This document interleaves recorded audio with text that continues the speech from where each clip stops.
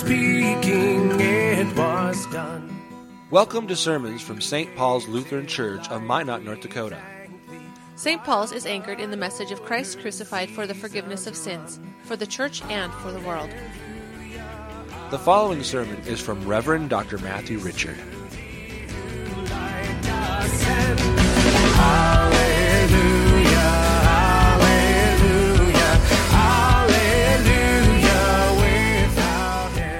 Holy Gospel according to St. Matthew, the 20th chapter.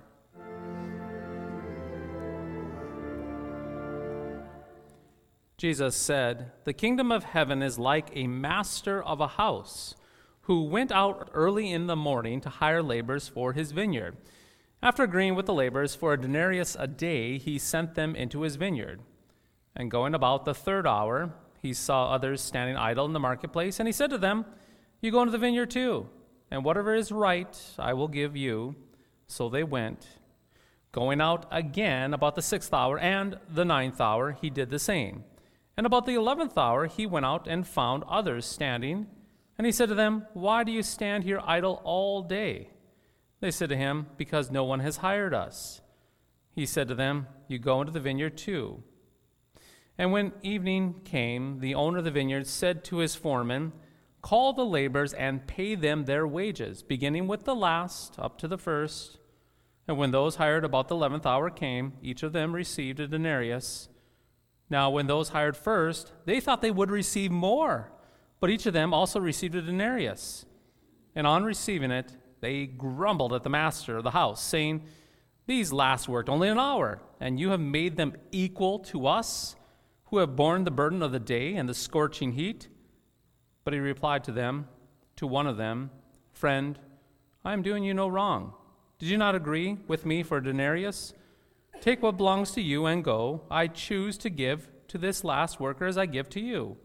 Am I not allowed to do what I choose with what belongs to me? Or do you begrudge my generosity? So the last will be first, and the first last.'" This is the gospel of the Lord.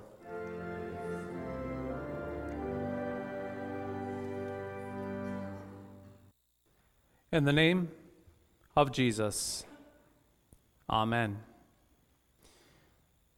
We have heard much about this term called equality in the news over perhaps the last decade or several decades.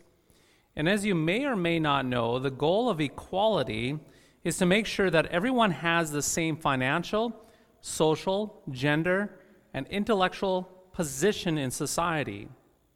Equality understands that many people have various circumstances and opportunities that need to be reallocated to create some sort of sameness, some sort of equality.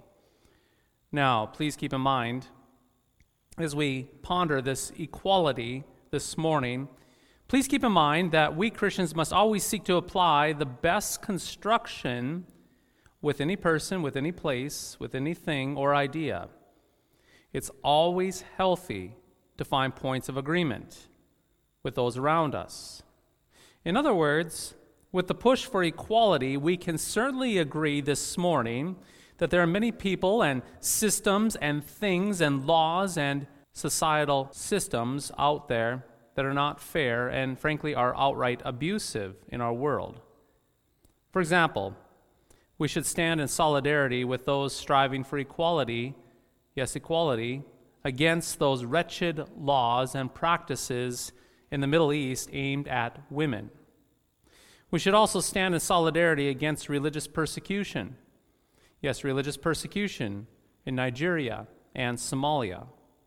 We should also stand in solidarity against those human rights violations in China itself, and so forth. We could go on and on and on. Again, there's much work that needs to be done worldwide on the issue of equality and inequality.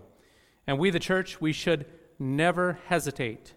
We should never hesitate to point out tyrannical people. We should never hesitate to point out wretched laws and abusive cultures against those who are kept under one's thumb. Now, as we do this, we must also guard ourselves against being too naive. That is to say, while it is good to address the abuses in the world, We must guard ourselves against believing the myth that once everything is equal in our society, everything equal in our world, that everything will be happy and slappy and perfect. You see, having a perfect equality will not create a perfect world with happy and content people. That's the myth. That's naiveness speaking. You see, a perfect utopia is not at the end of a rainbow of equality itself, but instead, more often than not, get this, more often than not, once equality has been achieved, get this, humanity shifts from suffering under the inequality, to grumbling with equality. Yes, grumbling. Take our Old Testament reading, for example, from the book of Exodus this morning. You would think that being delivered from the oppressive hand of Pharaoh would have created gratitude amongst the people of Israel, the Hebrews. You would think that any of the challenges that were before the Israelites would have been small potatoes compared to being the suffering of slavery for decades underneath the Egyptians. But no, as we heard this morning, as we hear, only 5 chapters after they are delivered from the oppressive hand of Pharaoh, right after they are set free, grumbling sets in. Not just a little grumbling, but the kind of grumbling to the point of wanting to kill Moses himself. And let us not forget our reading from the gospel, the gospel of Matthew as well. In Matthew's gospel, Jesus tells us a parable this morning. A parable where everyone gets paid fairly. I remind you, everyone gets paid fairly and justly. They're all the same. However, right there in that parable, with complete equality, yes, you heard it, grumbling broke forth. Now, it's important to keep in mind that there's a big difference between grumbling and suffering. When we suffer, when you and I suffer, when we suffer as human beings, when we suffer more precisely as Christians, we are typically crying out for mercy. Suffering has a way of developing endurance in us as Christians, and this endurance builds character, which goes the way of hope itself. Suffering is a longing for hope, for rescue, for reprieve. In other words, when we Christians suffer, we typically acknowledge our pain, but we do so while clinging to the hope of Christ. But grumbling? Yes, grumbling. You see, grumbling is suffering without hope. One more time. Grumbling is suffering without hope. Grumbling is complaining that leads to despair itself. Grumbling itself is typically rooted in a sad and resentful and even malicious dissatisfaction with everything around us. Grumbling has its roots in envy and jealousy and coveting. Grumbling lacks gratitude as well as faith and hope and love. Grumbling is the voice of the envious and complaining old Adam in all of us, that sinful nature. Now, dear friends, consider for a moment how easy it is for you and me to grumble when things are going well in our lives. The Hebrews were just delivered, as we mentioned before, they were just delivered from their suffering of slavery, and then they chose to grumble. The first workers in the vineyard, yes, that we heard in that parable, they were all paid fairly. They were not cheated out of their work. They were paid fairly in what they agreed. They were given a denarius for their work. And then they grumbled, and they murmured, and they complained. And you and me, well, we live in a time where we are the most prosperous time in human history. We have more technology, more perks than any other people in the history of the world. And to boot, we have the forgiveness of Christ, and yet, we still grumble. We still grumble. That is why we are naive. That's why we are naive to believe that if everyone will be equal, that there will be contentment, that there will be happiness, that there will be a sense of rejoicing if everything is removed, all suffering is removed. In other words, if all the suffering is removed from this world and we are made financially and socially and intellectually equal, we will not create a happy and blissful utopic society, but instead we will set the stage for a grumbling larger and bigger than anything we've ever known. You see, while we must uphold that there are indeed problems of inequality in this world that need to be fixed, that need to be addressed, we cannot sweep them under the rug, as they say. We must also be brave. We must also be brave to admit that while equality is needed, it is not the end-all and be-all solution to life. Again, where you find perfect equality, perfect bliss, and fairness, you will most certainly find a spirit of grumbling that will make everything toxic, that will poison everything. As I mentioned before, it is this way because all of us have this old Adam, this sinful nature with us. The old Adam sees things with an evil eye. And so for us as Christians, for you and for me, for us as Christians, we could say that one of our eyes sees Christ and his gifts given to us. But the other eye is evil. Our evil eye sees things with discontentment, always looking for what we did not get.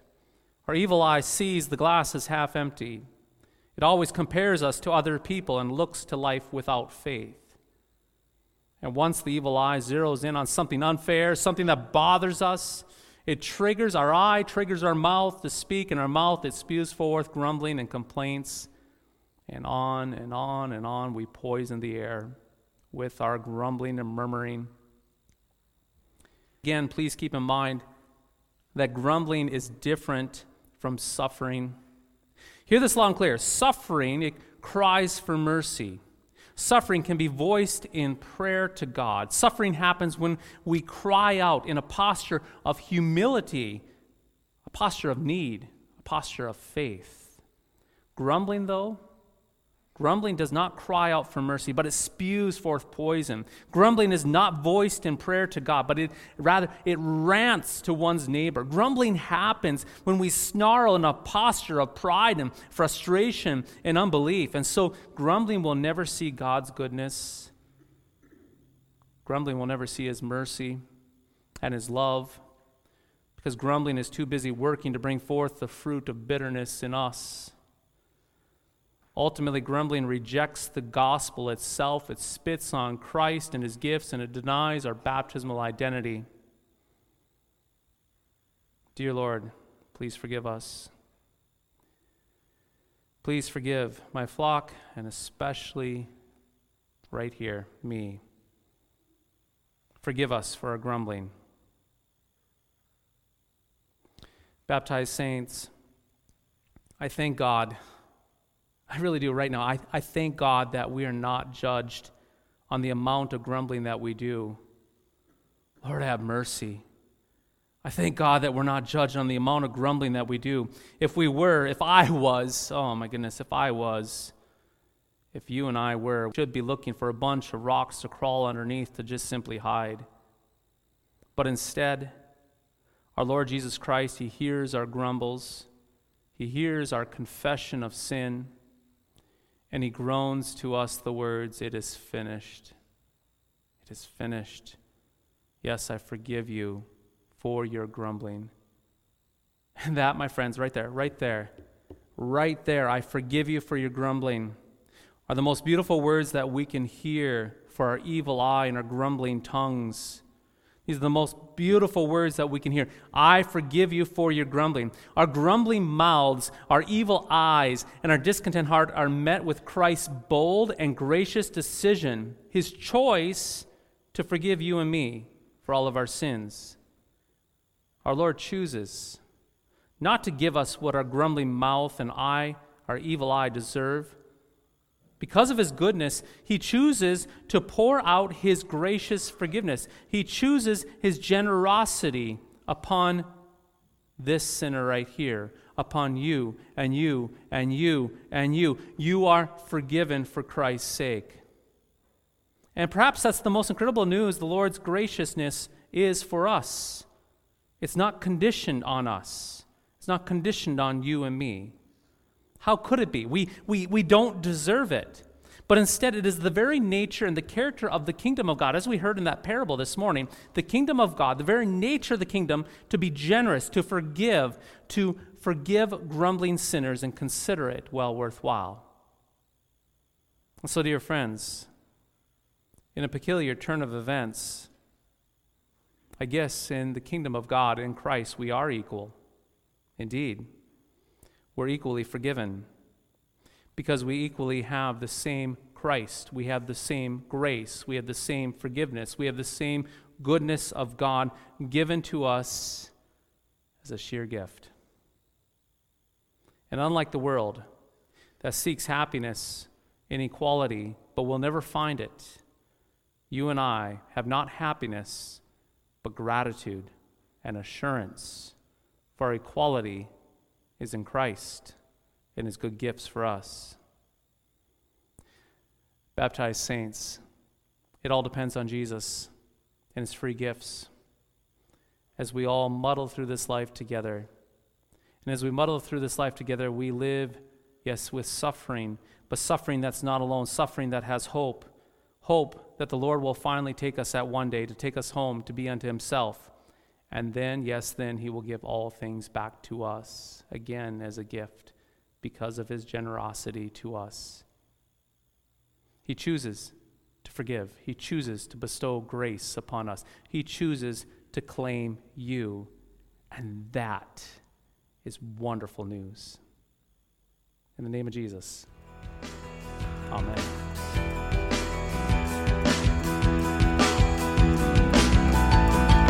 Thy strong word bespeaks us righteous, right with thine own holiness. Thank you for listening to today's podcast sermon.